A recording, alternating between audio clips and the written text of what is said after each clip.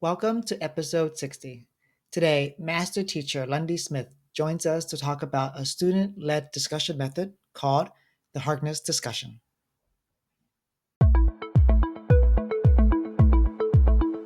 Welcome to the Empowering Elves podcast. I'm Tan Nguyen, and the goal of this podcast is to serve language learners just like me and to empower passionate teachers just like you.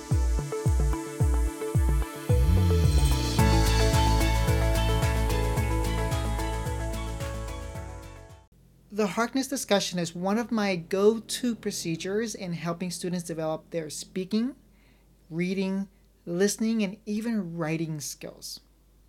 Before I get into the how to do it, I want to show you the why. I think one of the truths is that students come to school to socialize with their friends more than to interact and learn from us. I'm starting to believe that that's one of the truisms of students. And if we could use their interest in socializing to guide our instruction, I think it'll become even more effective. Samantha Bennett said the person doing the talking is doing the thinking, and the person doing the thinking is doing the learning. So I use the Harkness discussion to get students to collaboratively construct understanding of really difficult texts in a student-centered way. The steps of the Harkness discussion is to examine a stimulus. This means they can read a text together, or an article together, or part of a novel together, or a poem, or even a video, or even an experience together. The second step is to students generate their own questions. They can say, these are I wonder why, how come. They can also generate their own opinions or their observations that they think are really important. This is the difference this is how we can make it become really student-centered, because students are coming to the discussion with their own questions instead of us saying, here are the discussions, here are the questions I want you to answer. Step 3 is the students sit facing each other in a circle, in a small circle. In the traditional sense, the Harkness discussion is for 12 students, but we can have discussions of small groups of 4 to 5 or 6 around the classroom. But the key is that they have to be facing each other, because how can we have a collaborative discussion if someone's looking at the back of someone's head? Think about boardrooms. Think about executive meeting rooms. Think about rooms where people come together and make decisions. They're usually not in rows. They're usually in circles facing each other. And so we really want to prepare students for that authentic seating arrangement as well. Now, the step 4 is for students to discuss their questions or their observations, and they pose one at a time. And so let's say that Jose has a question about the Scarlet Letter. He poses that one question, and then the people in his group take turn to try to help answer that question. And when they're ready, they move on to the next question. They don't have to finish all their questions, but the goal is to get them to ask an authentic question based upon the text that they're reading. Get other students to go back to the text to figure out, I think I have an answer for you. And the kids who are constructing their answer together instead of it coming from the teacher. And the final step is to have students discuss the interactions afterwards. What did they notice? Were they a good participant? How did they use textual evidence? Were they polite in their conversations? Because we want them to be able to become citizens in the future who know how to engage in polite conversations. Before we get to the interview, I want to share with you what a Harkness discussion sounds like. What you're going to hear next is a recording of my 28th graders talking about the role of beliefs in religion during their social studies class that was held virtually due to COVID-19. Notice how they're interacting with each other rather than me directing the discussion. It encourages good behavior in the society so that many people can do good things. To add on to Satin, since they have a goal to do something good, so if they didn't have if you didn't do something good, then you won't end up having in your next life, you won't be in such a high, you won't be in a high in the case system. Yeah. maybe sometimes they have like beliefs such as karma and rebirth because some people want to find the purpose of why being a good person is important and like why doing good to the society, like helping the society is also good. To add on to Jaya, I think that like having a religion is better than, well, like being carefree, because it gives more of a meaning to life rather than like having to do whatever you want. You could follow a set of instructions that initiates you to do something that's like good. This is going better than I thought. You're doing actually what I'm hoping we saw in class. I see Satin and Julia talking, and Salon said, yeah, Jaya and Bye Bye, and they're trying to add to each other's ideas. I think basing off what Pai Pai said, having the idea of keeping karma there will keep people in line and keep them for respecting the religion if they weren't going to in the first place. It has a small fear, or maybe not fear, but it just pushes people to stick in line if they have an idea of that. Mr. Tan, can I like disagree and stuff, or should I Yes. just like add on? Of course you can disagree. Okay, well, I disagree with Alexander because I think like religion can also like pit each other against like each other. Even though they're from the same religion, people have different like opinions about it. Like as it says that there is no clear founder. So technically, if you believe in if you look at it from another perspective in Hinduism, it can pit each other, like it can pit it against each other. So even though reincarnation is like a really big thing, sometimes people can think negatively about it, and even though they believe in Hinduism, they can still like do bad things against each other. Adding on to Satin, I also agree with Satin because sometimes when, as like the article said, if you were born like a high class, like a male in the society, it is believed that you have done good deeds in the past. But if you're born as a lower class female, it means that you have done bad deeds in your former life. Now, on to the interview with Lundy Smith. Today we have Lundy Smith from Philip Exeter Academy, and I worked with Lundy. He was my mentor at a summer school program 13 years ago, and I was lucky enough to be in part of his literature class and support his kids and just to learn from him. And that's why I learned about the Harkness discussion method. But I won't go into that. That's why I have you here. So, Lundy, would you introduce yourself briefly about like your context? Yeah, hi, I'm Lundy Smith, and I've been a private school teacher for, I'm going on 34 years.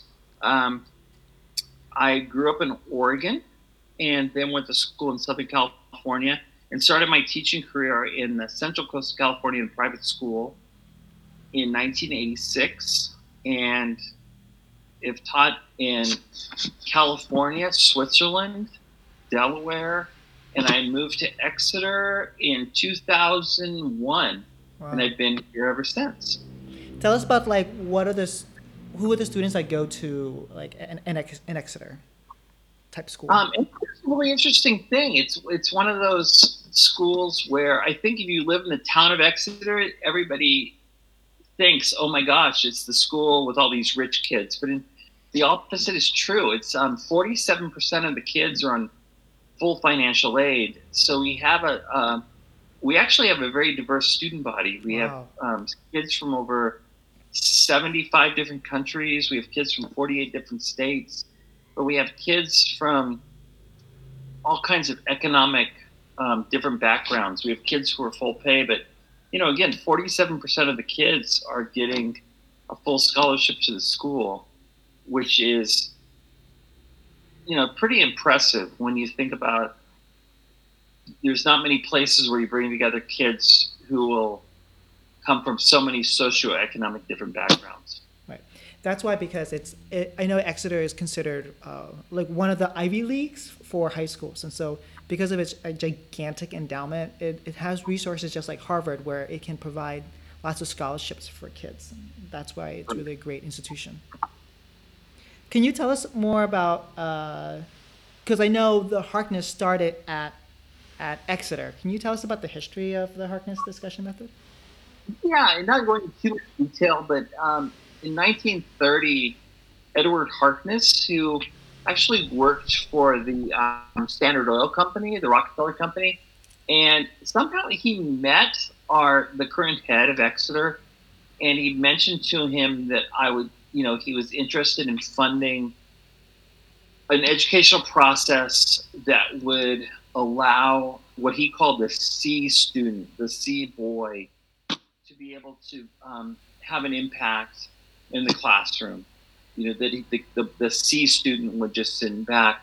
And so I think he offered money, and our school came up with a couple of proposals. And when they came forward, he said, no, that's not good enough. And ultimately, the headmaster of the day came up with this idea in work with Edward Harkness to come up with this idea that we would create tables with one teacher, 12 students around a circular or oblong table where everybody would talk about their ideas. And the idea was it was a place where even though the most average student could put forth his ideas and be a part of the class. So that's how it started. And so it was radical in the day, because in that day and age, in 1930, Exeter, most of the classrooms would have, say, a classroom with 30 desks, all in rows, with one teacher lecturing. And all of a sudden to say, okay, no, we're going to switch it all over to classrooms of 12 kids with a teacher. So it meant they had to build new classroom buildings. They had to build new dorms. They really went in, and I think his gift, in terms of its value, I think it was $3 million, and I think they say it's worth, actually it's like $60 million or $80 million in today's funds. Wow. I know Harkness gave money to. He also gave money to Lawrenceville School, St. Paul's, to all these different schools to try to change the educational system in America. And it really did change, because I'm thinking about that, how long ago it was. It was basically, you're right, just rows, straight rows, and a little desk, and then the teacher talking at students. And then the radical change, like, 80 years ago, was that now people are just sitting in a circle facing each other, which is very similar to like a boardroom or an executive room where people are, or conference, and where people are looking at each other and talking about it. And that's why when I was working with Teach for America in the summer, and I came to Exeter, and I was like, I need to, when you say this is for your C student, I was thinking of my A students who I was failing, like not failing them like grade wise, but like not meeting their needs of critical thinking and high performance. And so that's why I went to Exeter. And when I left Exeter, that summer program, I was like, this is my answer. And so I love it. Would you be able, I'm sorry, go ahead. You want to say something? I was going to say, the greatest moments around the Harkness table are when you have a student teach another student. Yes. Or you have that aha moment where you're discussing something and say all of a sudden some kid has a breakthrough and a great idea. And because of that, they remember the moment better. The moment sinks into their memory. And it becomes a genuine moment of learning rather than something that's spoon-fed to them. In the term, it's like super student-centered. Yeah, absolutely. So for example, I was teaching a class this past week where somebody said something. Somebody asked a question in my class. We were doing an Andre Dubus story, and somebody asked a question, and it was dead silent for 2 minutes, and I just sat there. And 2 minutes feels like a lifetime until finally some kid, kind of fed into it. But it was this moment, you could feel the kid saying, I'm unsure, I don't want to say anything, I might be wrong. But you have to, one of the things about being in the Harkness classroom is you have to be ready to let kids feel the weight of silence. Yes. I remember that magazine when I was reading where someone was talking about the Harkness method, where it's like kids perching on little branches of comprehension and just waiting. Yeah. And I That's a great what a beautiful analogy for that. So we've talked about the history of the Harkness. Well, we have two ways we can talk about. Well, would you like to talk about like what a Harkness table looks like, how to facilitate a Harkness discussion, or like what, or the other way is why should teachers consider using the Harkness discussion in their classes? So either one. I think let's go with why teachers should use it, Okay. and I'll go back to something where, and I'll just go to something like Shakespeare, for example. Why should we teach Shakespeare? Shakespeare died, 406 years ago. Why should we teach Shakespeare? And I think one of the great things about Harkness is I teach Shakespeare, and I always say to my kids is, this is your Shakespeare. And I just did Hamlet with my seniors and Twelfth Night with my 11th graders, and watching them try to put the plays in the context of their own lives. Yes. And one of the things they always want to do is say, oh, but back in those days. And I say, no. None of you were born in the 16th or 17th century. So let's can that. What do these words mean to you? And so, it becomes this idea that this is your Shakespeare, it's not my Shakespeare.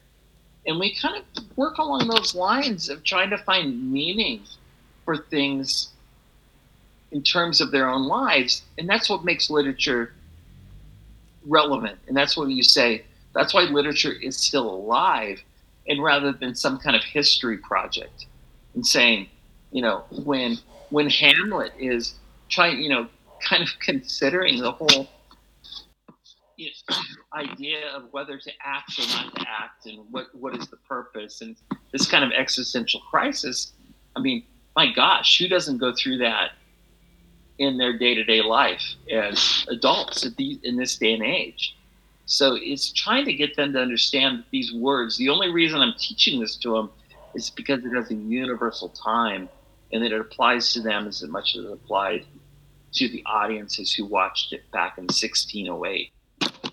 So you're saying like Harkness, why you use Harkness is because it helps kids find meaning in literature that makes them relevant for their own life right now. And that happens through student discussion instead of teachers telling kids, this is the meaning.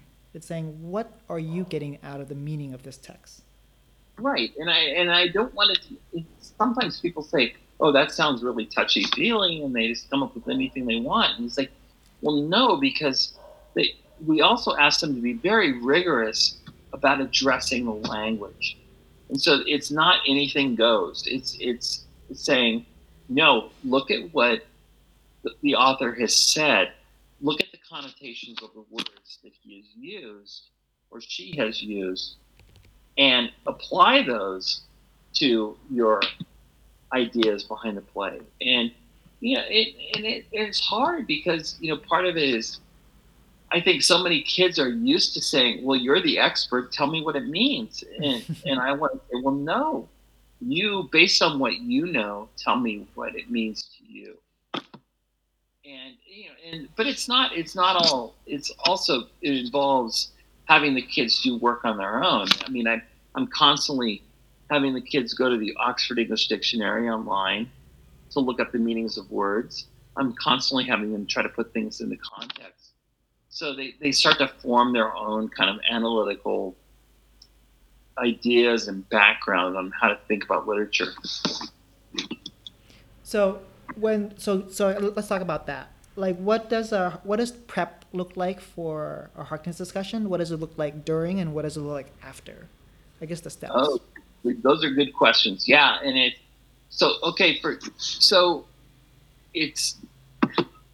there's always this kind of concept that some kids can fake it, but one of the things I always ask them to do is we work with especially in our younger kids, we work with how to annotate texts. Yes.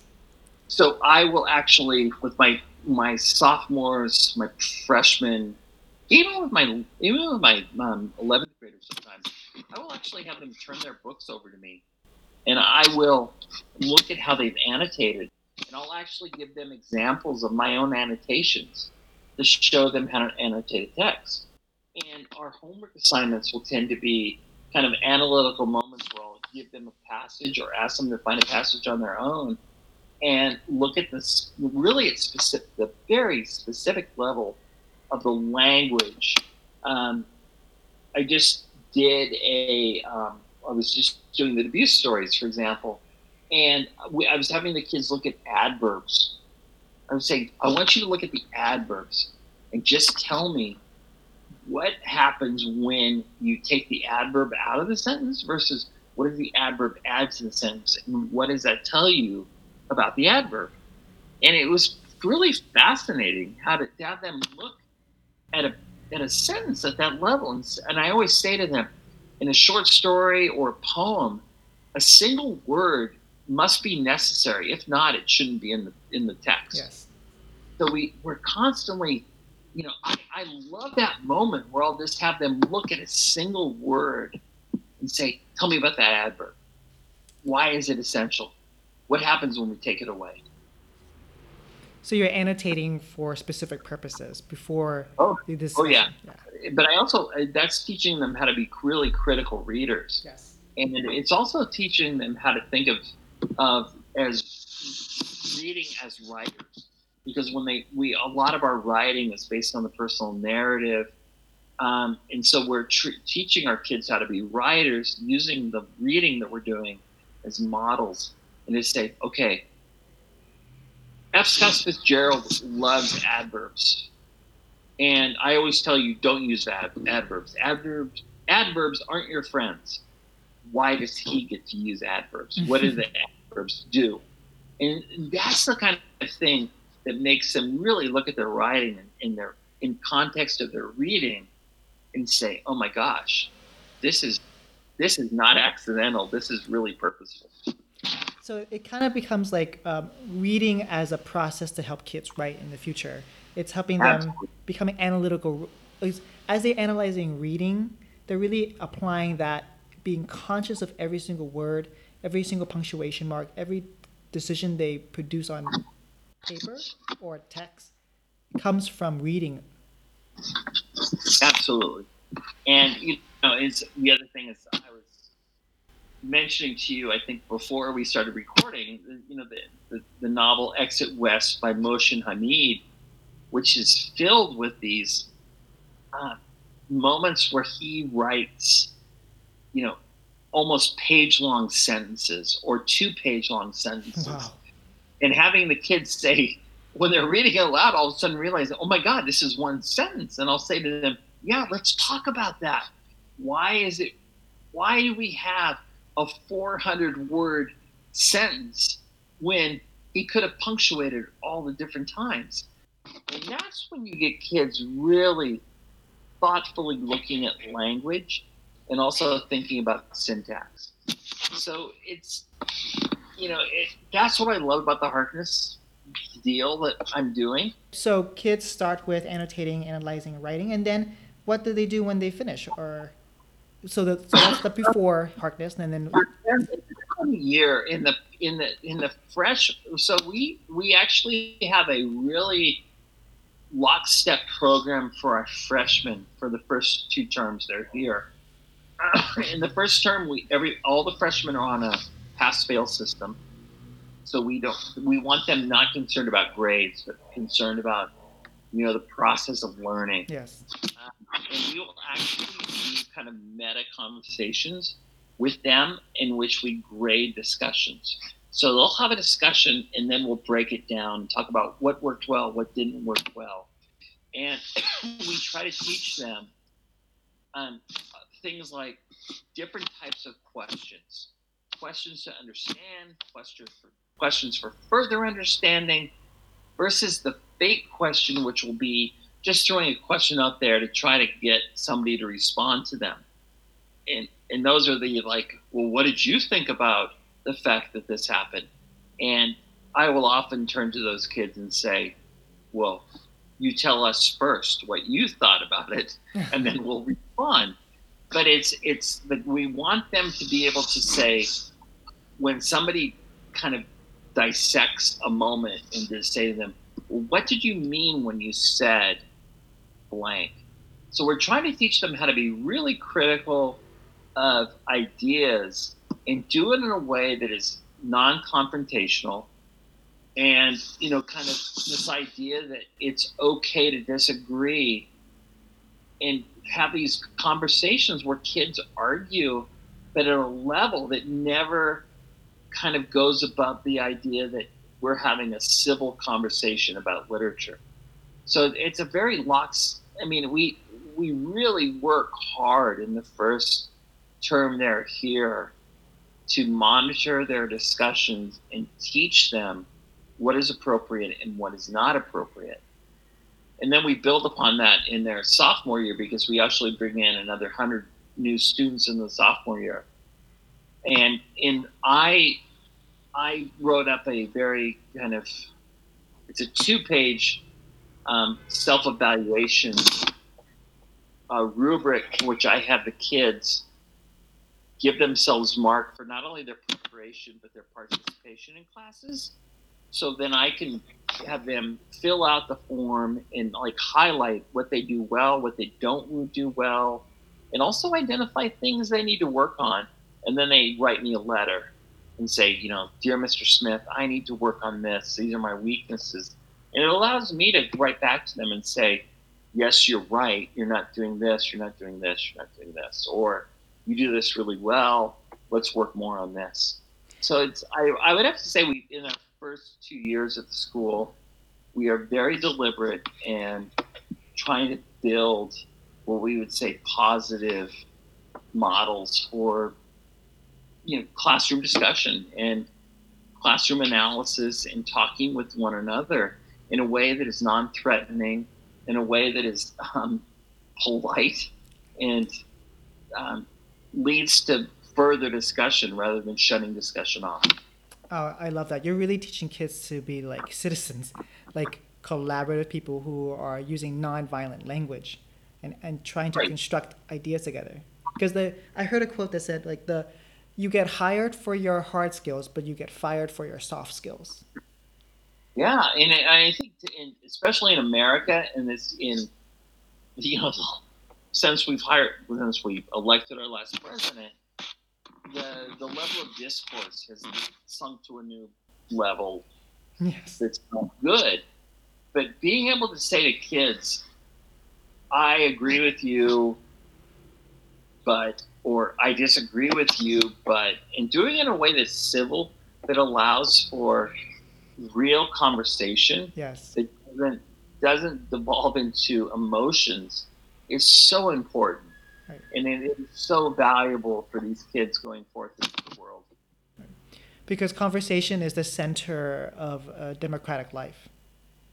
Oh, absolutely. Right. Absolutely. I love that. I also love that you talked about when you taking your 9th graders in and modeling with them, and saying, okay, let's have a discussion. And then at the end of it, you break it down. You say, what did you notice about the discussion? What did you like about it? What went well? So that you're really having them reflect on, not just saying, have a discussion and then that's it, to have a discussion. But it's really what are the qualities of a quality discussion? Yeah, and it's a little bit, it feels a little tedious at first for the kids, but it pays off such big dividends. The other thing we've started doing is with all of our new students, and this goes with all of our new freshmen, our new sophomores, and our new juniors and our new seniors, is we actually have these moments where we bring together kids who've been at the school for a number of years, and we make them watch a Harkness discussion. We have this new theater, and the kids come in and they have a Harkness discussion, and we make the new students watch a Harkness discussion so they can see how our returning students do it. So when they go into their first classes, it's not completely foreign to them, and they can get kind of a sense of the vibe of polite discourse before they start their first class. So then what is the teacher's role in a Harkness discussion then, during it or before it? That's a great question. And And you know, some people have said, "Oh my God, you're like the potted plant. You just sit there," and it's like, um, I like the analogy that one of my colleagues came up with is I'm like a traffic cop, in that I sit there and I make sure I like put up my hand when some boy's talking too much, or I recognize the kid who tried to say something who got shut off, and I'll say, no, let's go back to what she had to say. And so I'm like a traffic cop, and I'm constantly trying to monitor, because some kids get so excited, they'll start talking over the tops of one another, and I'll say, no, one at a time. And in the best Harkness class, I really don't have to do much other than no, wait, you, now, you know, kind of allow them a way to let their ideas out without talking over the top of each other. So our role, it seems like in a Harkness discussion, is to monitor behavior, but not provide the questions. The kids are coming up with the questions. And right. Although I'll offer follow-up questions sometimes. Yes. When there's a question that comes out that really isn't answered, and I'll just say, I'll try to do first, can we return to that question? I don't think we really answered it, but if I have to, I'll try to step in and do work. And it's not all a free-for-all, because there are also moments where when I'm teaching poetry, and I'll say to the kids, okay, who understands iambic pentameter? You just can't assume that they're all going to get it. So there are moments when you really have to say, okay, I'm going to teach you how iambic pentameter works, or I'm going to teach you the difference between a sestina and a pantoum. You know, there are moments. It's just not like, okay, free form, let's come up with our own idea about what meter is. So right. There are rules that as a teacher, I have to teach them. But in the most part, when we're getting into their own ideas and analyzing, I try to stay out of the way and let them figure out what their reading is of the text. So when they come to class, do they provide the questions? Like, how do you organize that? A couple of different things I do. It depends. Sometimes they have a writing the night before. We'll just ask them, like my uppers will often say, choose a passage of the text and do a brief analytical passage. Another common thing I'll do is have them come into class and say, all right, go to the board and write up a question, either of something you didn't understand or a passage that you think you really is essentially you need to look at. So it becomes this kind of open forum for saying, these are the things we found interesting. These are the open questions we had. Can we talk about them? So in a lot of times, by giving the kids the power to come up with questions, I can kind of sit back. And again, I'm always the traffic cop, and sit back and say, that's interesting. Right. Well, come back to this question. And I think the hardest thing I had to learn when I first started doing this is, I'd be teaching novels that I knew like the back of my hand, and I would just be sitting there thinking, oh my God, I can't believe they didn't talk about this moment.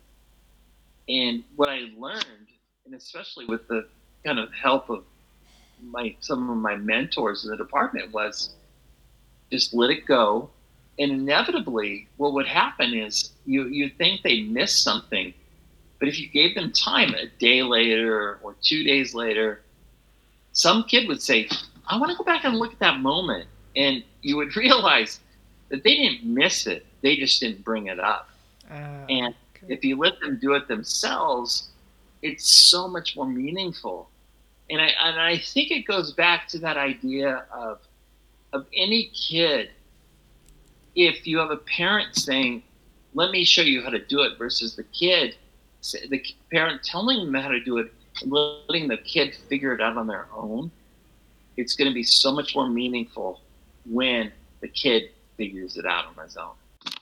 So then when you talked about that experience, I had a question of like, how was the way you teach with the Harkness different than the way you taught before? Oh my gosh, I would say, well, it depends. I've been at 4 different schools over my career. 1 term in Switzerland, 7 years in California, and 7 years in Delaware. And in Delaware, we had Harkness tables, but it was Socratic. Yeah. And so I would come in and I'd have all the questions ready, and it would be like, okay, tell me about this, and I would be looking for certain answers, and all my questions would be pointed towards getting my answers. And now it's like, okay, I'm just going to let them see where they go. And I'll tell you, here's the difference. When I used to teach Hamlet at other schools, I would go through Hamlet in 2 weeks. It took me 6 weeks to get through Hamlet this fall, because we got to Act 3, Scene 2, and the kids were just like, we were diving into language, and we spent a week on one scene, because they kept on coming up with new questions and new thoughts about something.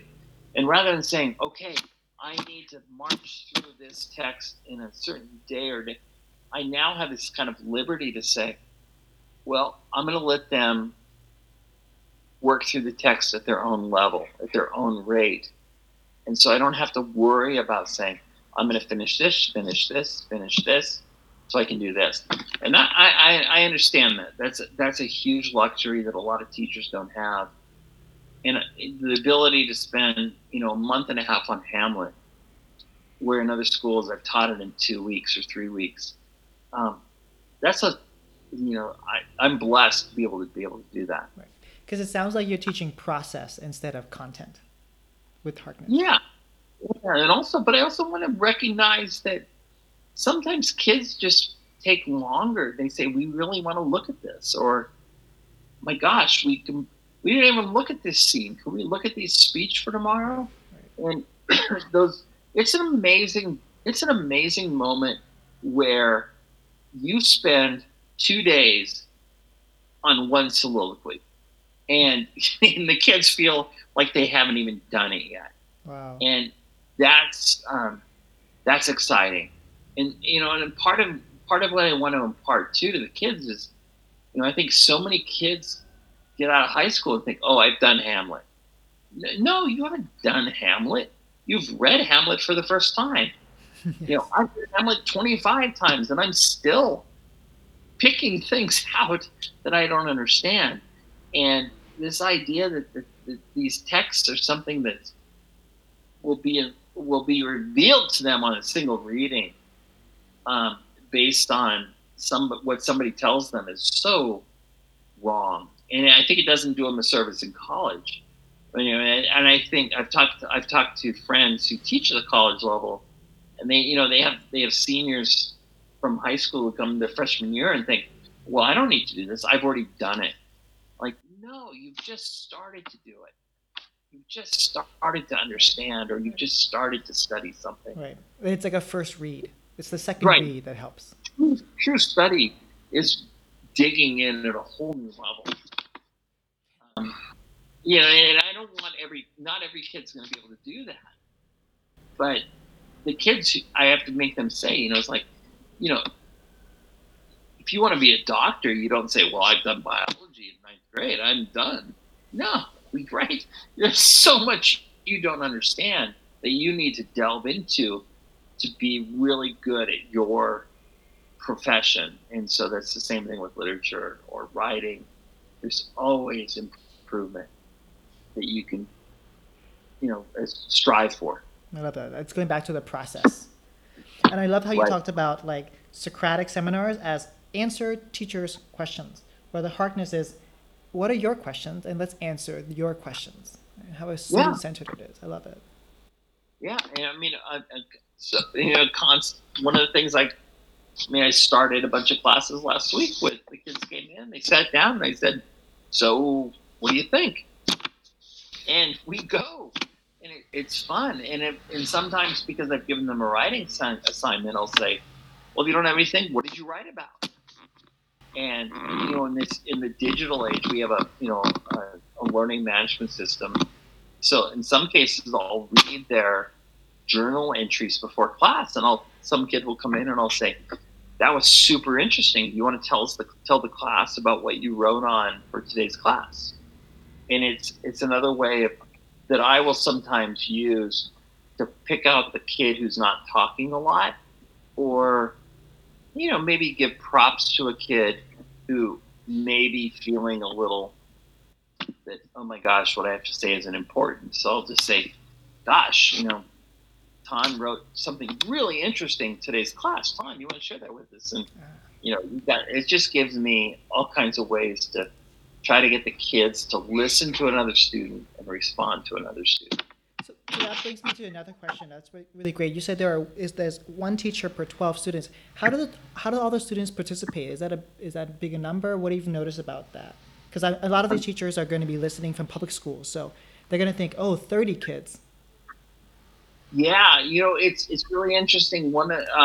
Because we do Harkness Institutes with public schools, and one of the things I would advise, if you have a class of a lot of kids, is I would break them into groups, and I would say, because it's not so much important that you're at the center of things, but I would say, okay, if I have 32 kids in a classroom, I'm going to break them into 3 groups of 10, or a 10, 11, and an 11. And I'm going to say to them, and I'm going to give them, I'll say, okay, you guys come up with the essential question of last night's reading. If they have desks or whatever, I would get them into small groups of 10 or 11 each. And then I would just wander the classroom and listen to what they have to say. Because, and that's something I do all the time with even my class of 12, where I'll say, all right, let's get into groups of 3 and come up with an essential question, what you thought was the most important point of last night's reading. And you just listen to the kids, and they're amazing. And I'll sit there and I'll listen, and I'll usually start the class by saying, I was so intrigued by what Bill was saying over there, because I heard him. So it's a way the kids to get them all talking to one another. So break them into groups. If you have 30, break them into 3 groups of 10 or 5 groups of 6. The smaller the group, the more likely they're going to be able to communicate with one another. And then you bring them all back together and you say, let's hear what you had to say. Let's report back. I love it. And it's just a way of engaging the kids in conversation. Yes, and that's why I'm thinking about the public school teachers that are listening to the podcast, and they're thinking, oh my goodness, I have 32 kids. And what you said is exactly right. It's about having them breaking them down into smaller little groups after modeling of this many, many times of modeling, and having Harkness discussion as a like a fishbowl, and then having them break up into small groups. That's a great idea. And it's not busy work. No. And I think so many people think, oh my gosh, it's just busy work because kids are talking amongst themselves. If you teach them how to do it, the kids are going to be so much more interested in what their peers have to say. Yes. Than the old person at the front of the class has to say.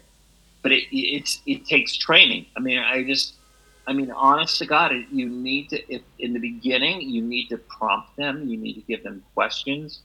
You need to give them tasks until they're at the point where you don't have to do that anymore and they know what to do. Right. And that's the same thing we do with our classroom, right? We teach the kids how to form good questions, how to come up with textual proof.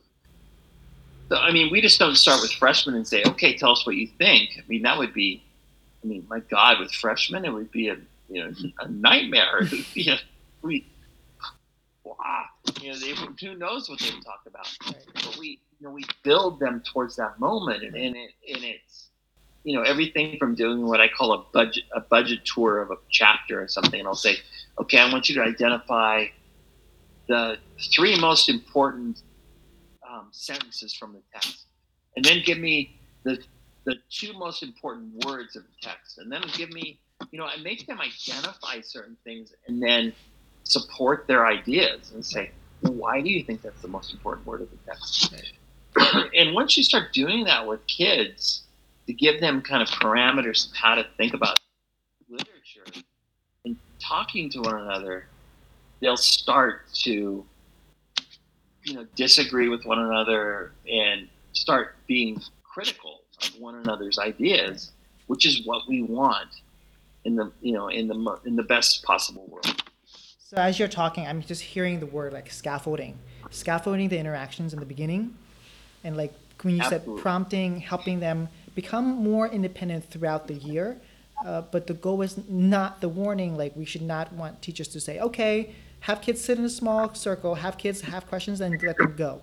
Like that's like not what we're saying. We're saying like we need to model that first. We need to scaffold interactions so that students can get to become independent in the future. I love that.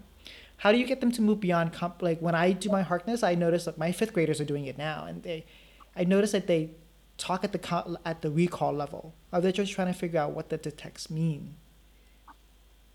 Like the comprehension. I think well, part of that is so much is based on their kind of intellectual development and maturity. And I see this a lot with boys and girls. The difference between, especially with the lower grades, when I'm in the 9th and 10th grade, I'll see girls who are ready to really take a different intellectual step than some of the boys are. But that is so dependent upon the kids you have in the class in so many ways. Gosh, I wish I had an easy answer for that. And I think it really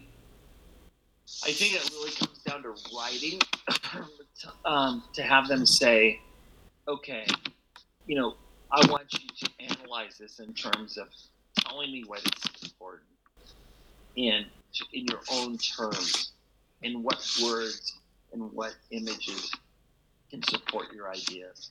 And I think sometimes writing really is the best way to get kids to take their thinking to the next level, because it makes them slow down. It makes them think about each word, and it makes them struggle in a way that they don't have to when they're speaking. Okay. So let's move towards the end of, because you're talking about writing now. Let's talk about the end of a Harkness. When after the Harkness discussion has been facilitated by kids, what do you do next? In the best case, we move on to the next day, and it's easy to say when Harkness is going best. It's that moment where you just let things go, and by the time you finish the book, the kids are referring back to moments they missed, in saying, "Oh my gosh, I now realize that this moment was this," and it's true intellectual discovery on their part, rather than me saying, let's look back at this and see how important the foreshadowing was at this moment. And then from that standpoint, I try to get them to reflect on what they've learned through their writing, whether it be a personal essay or a personal narrative.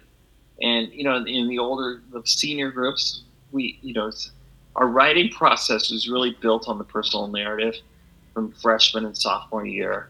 And then we move into personal essays, and then we're always doing analytical work at the table when we're looking at literature. But the writing, we really reserve that for the end, because we're trying to develop their voices through their personal writing all the way through, so they can talk about how they feel about things, how they see things, how they interpret things through their own voice.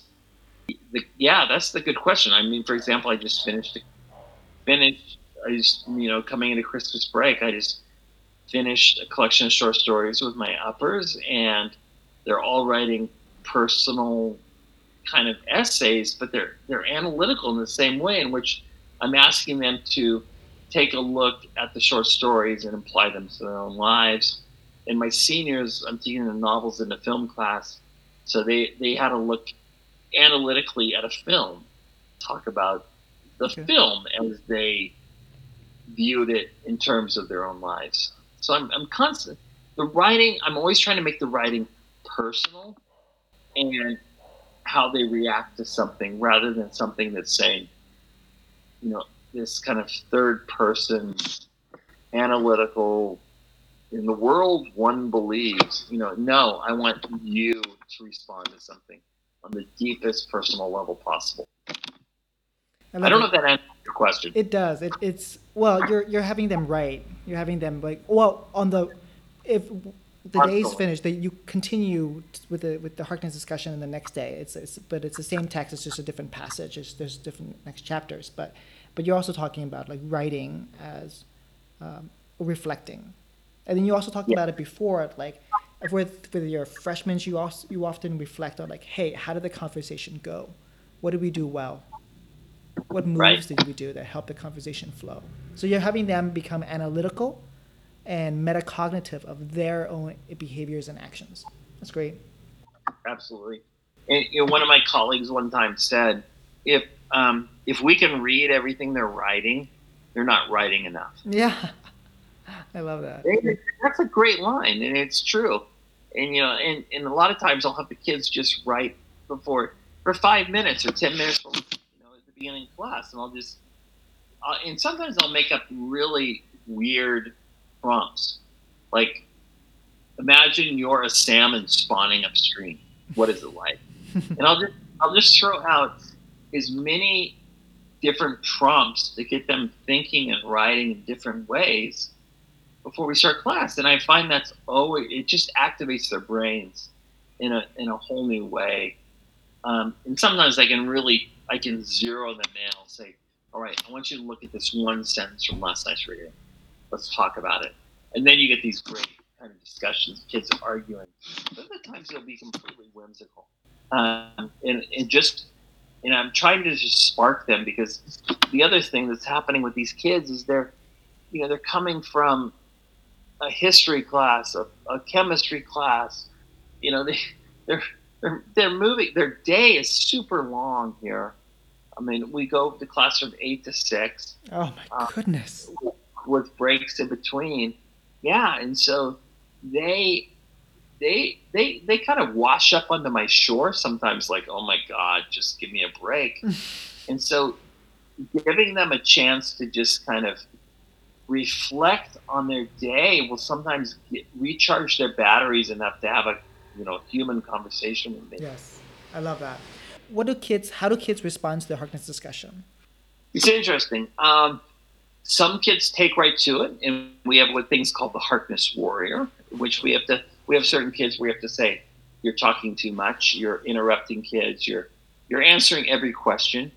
One of the reasons I've spent a couple of years in China is, I started going to China in 2006 and I worked with some teachers in Beijing and in Shanghai.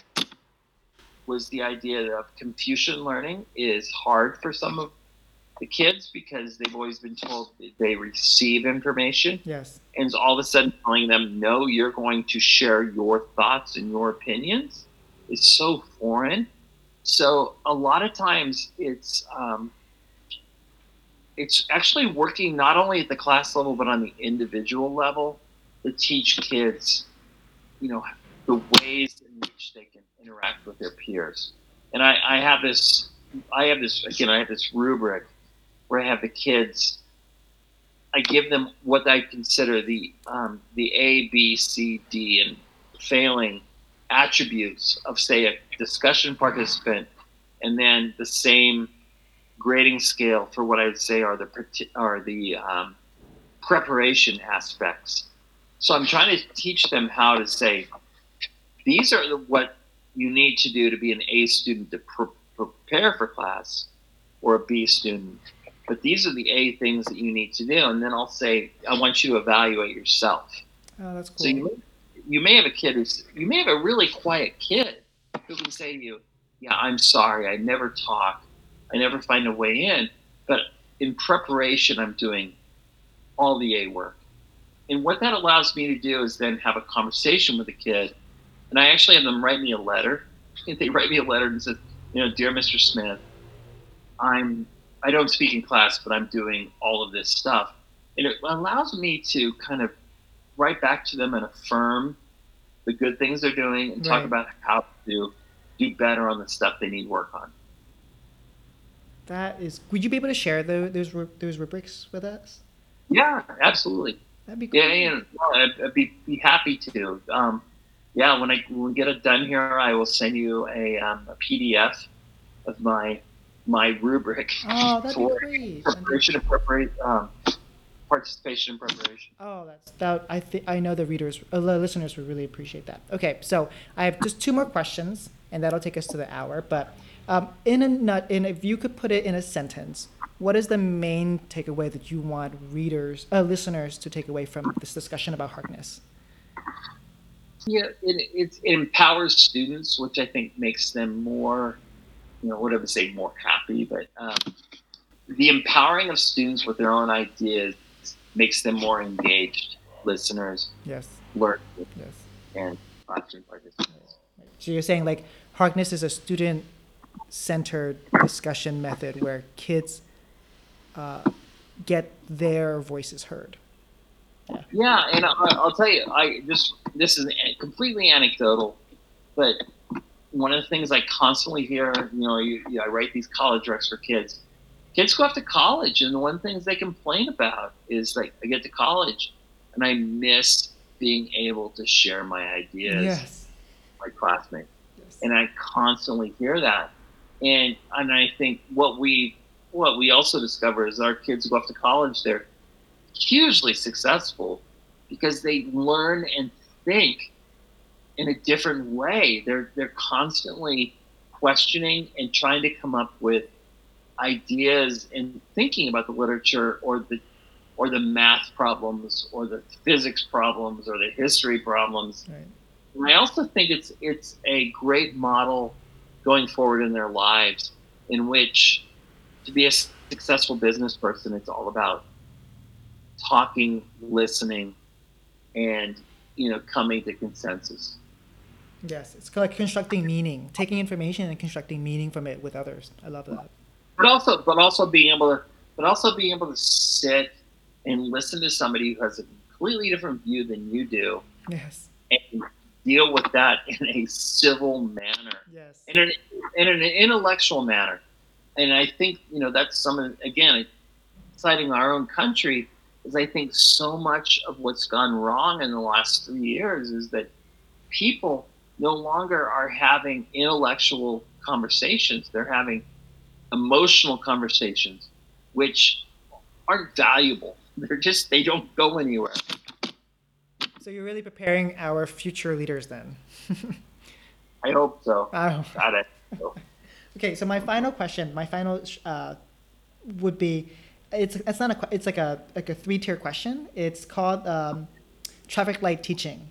So it doesn't have to be about Harkness, but would you tell the listeners a green light is something that all teachers, as much as possible, should do?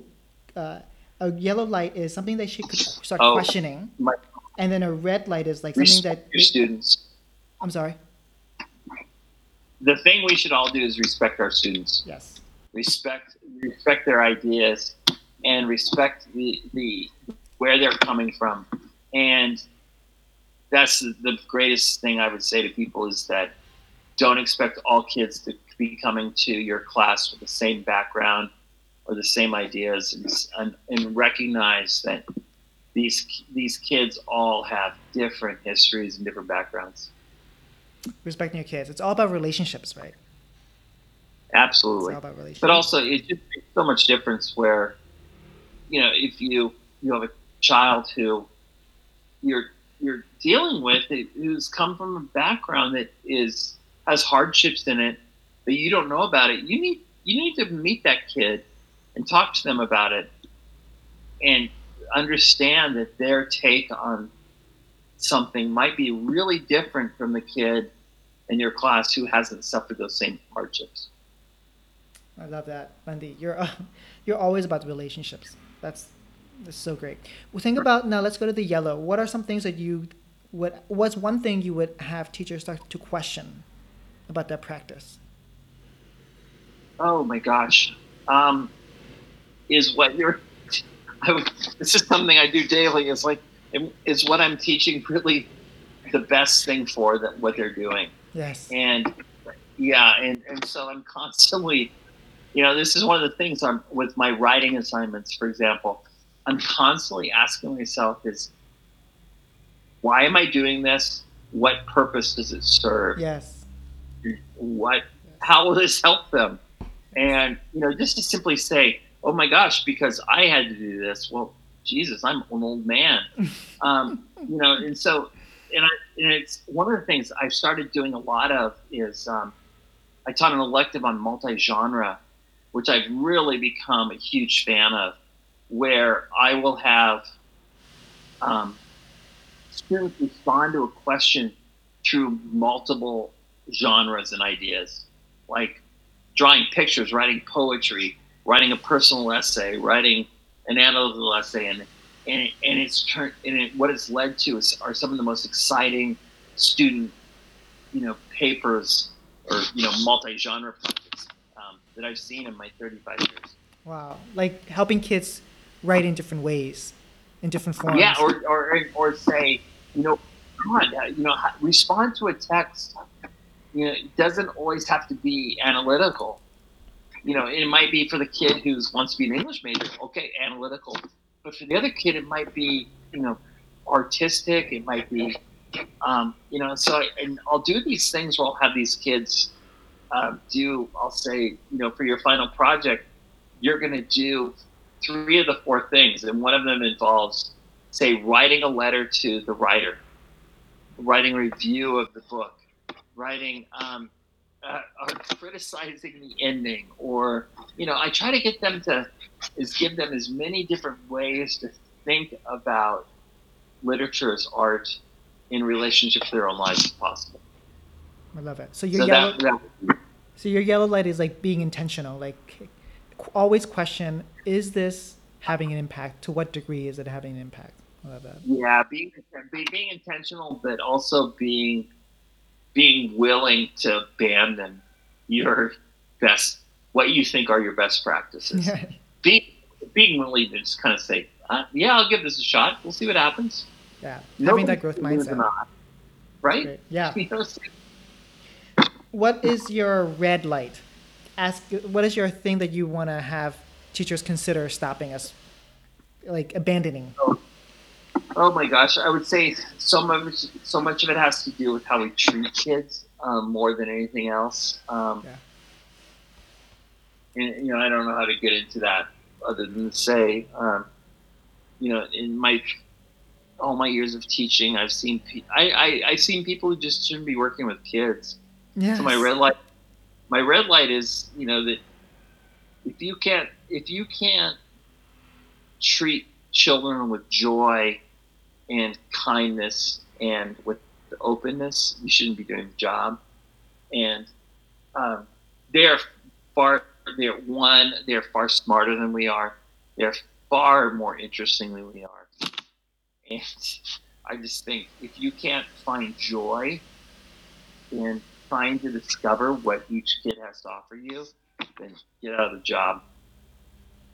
I love it. If you're doing it for the paycheck, boy, that's sad because the paycheck isn't good to begin with. Yeah. So, but yeah, I think a friend of mine once said to me is that he's retired now, but he said your classroom is your bunker, and it's true. It's like when I go to my classroom, I walk in every day with these just really fun, eager, beautiful children.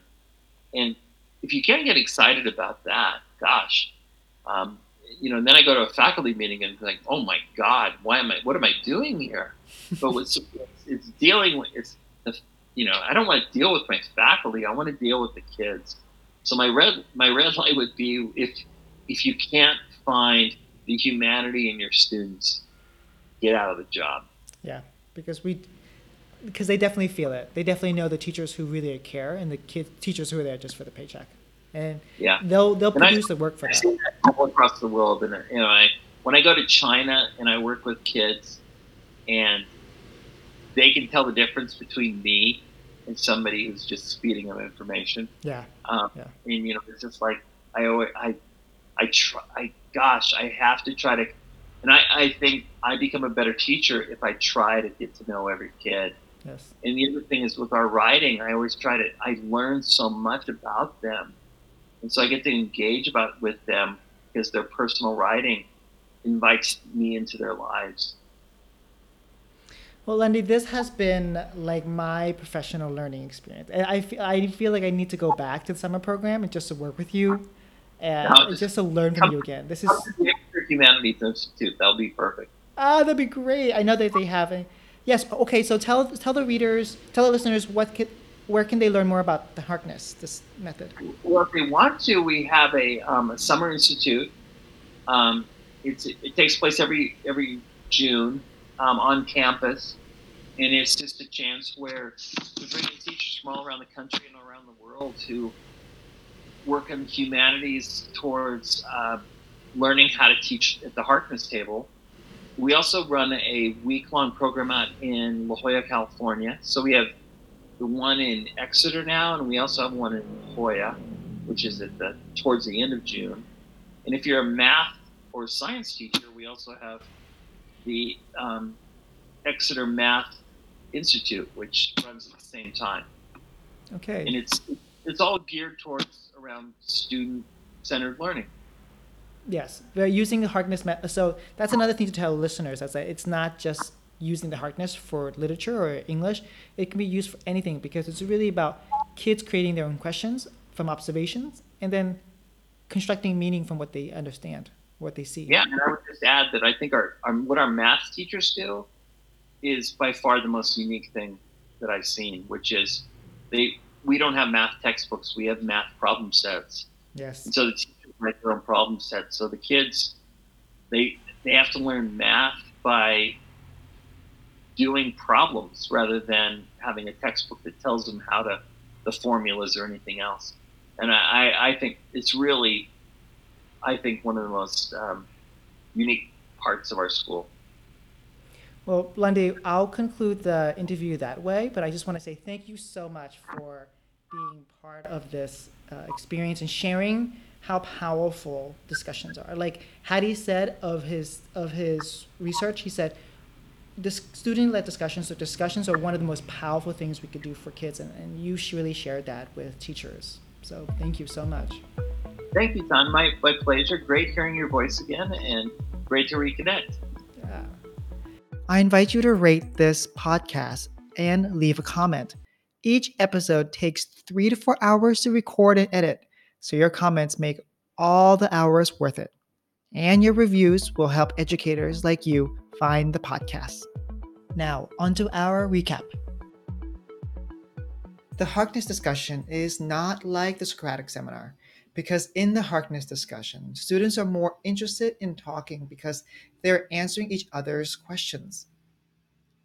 Sometimes I also use the Socratic seminar method too, but as much as possible, I use the Harkness discussion method because I want students to develop this skill of reading a text, forming a question, and collaborating with peers to formulate an answer. I think to be part of a democratic society is to possess the skill of asking thoughtful questions. I know what you're thinking. Can language learners do this as well, even beginners? Absolutely, because English proficiency is not a prerequisite to critical thinking. Students who have been taught to be critical thinkers in one language can transfer this skill to another one. Actually, if you're familiar with Nancy Motley's talk, read, talk, write structure for literacy, I use the Harkness discussion method as my talk protocol for my beginners because they can ask questions about the text and they can try to answer questions too. If you're in a dual language program, encourage students to have these discussions in their home languages because the language used matters less while the critical thinking matters more. In the next episode, international educator Megan Dreyer will talk about wordless picture books. Thank you for listening. I'll see you soon. Be safe and be rooted in peace. It's your turn to play traffic light teaching. Tweet at me either your red, yellow, or green light from this particular episode. I'd like to share a testimony from an educator who participated in one of my online courses. Hi, my name is Mary, and I recently took part in the January 2020 Scaffolding for ELLs hosted by TON. It was a phenomenal course, to say the least. Really one of the best things I've done recently. Best investment of time and money. As a teacher, I very seldom have people come up to me and say, "Hey, Mary, what are you struggling with? What would you like a little help with?" And that happened almost every week with each of us. We would bring something that was frustrating, being it small or large, and people would help you see it from another perspective, help you see another way that you might tackle it. But everything was always geared around helping our ELLs comprehend and understand and grow better, which I think was really driven home that there is no problem that we can't solve if we will just be willing to be creative and open to continuously trying. So again, I encourage you to participate and enjoy. Take care.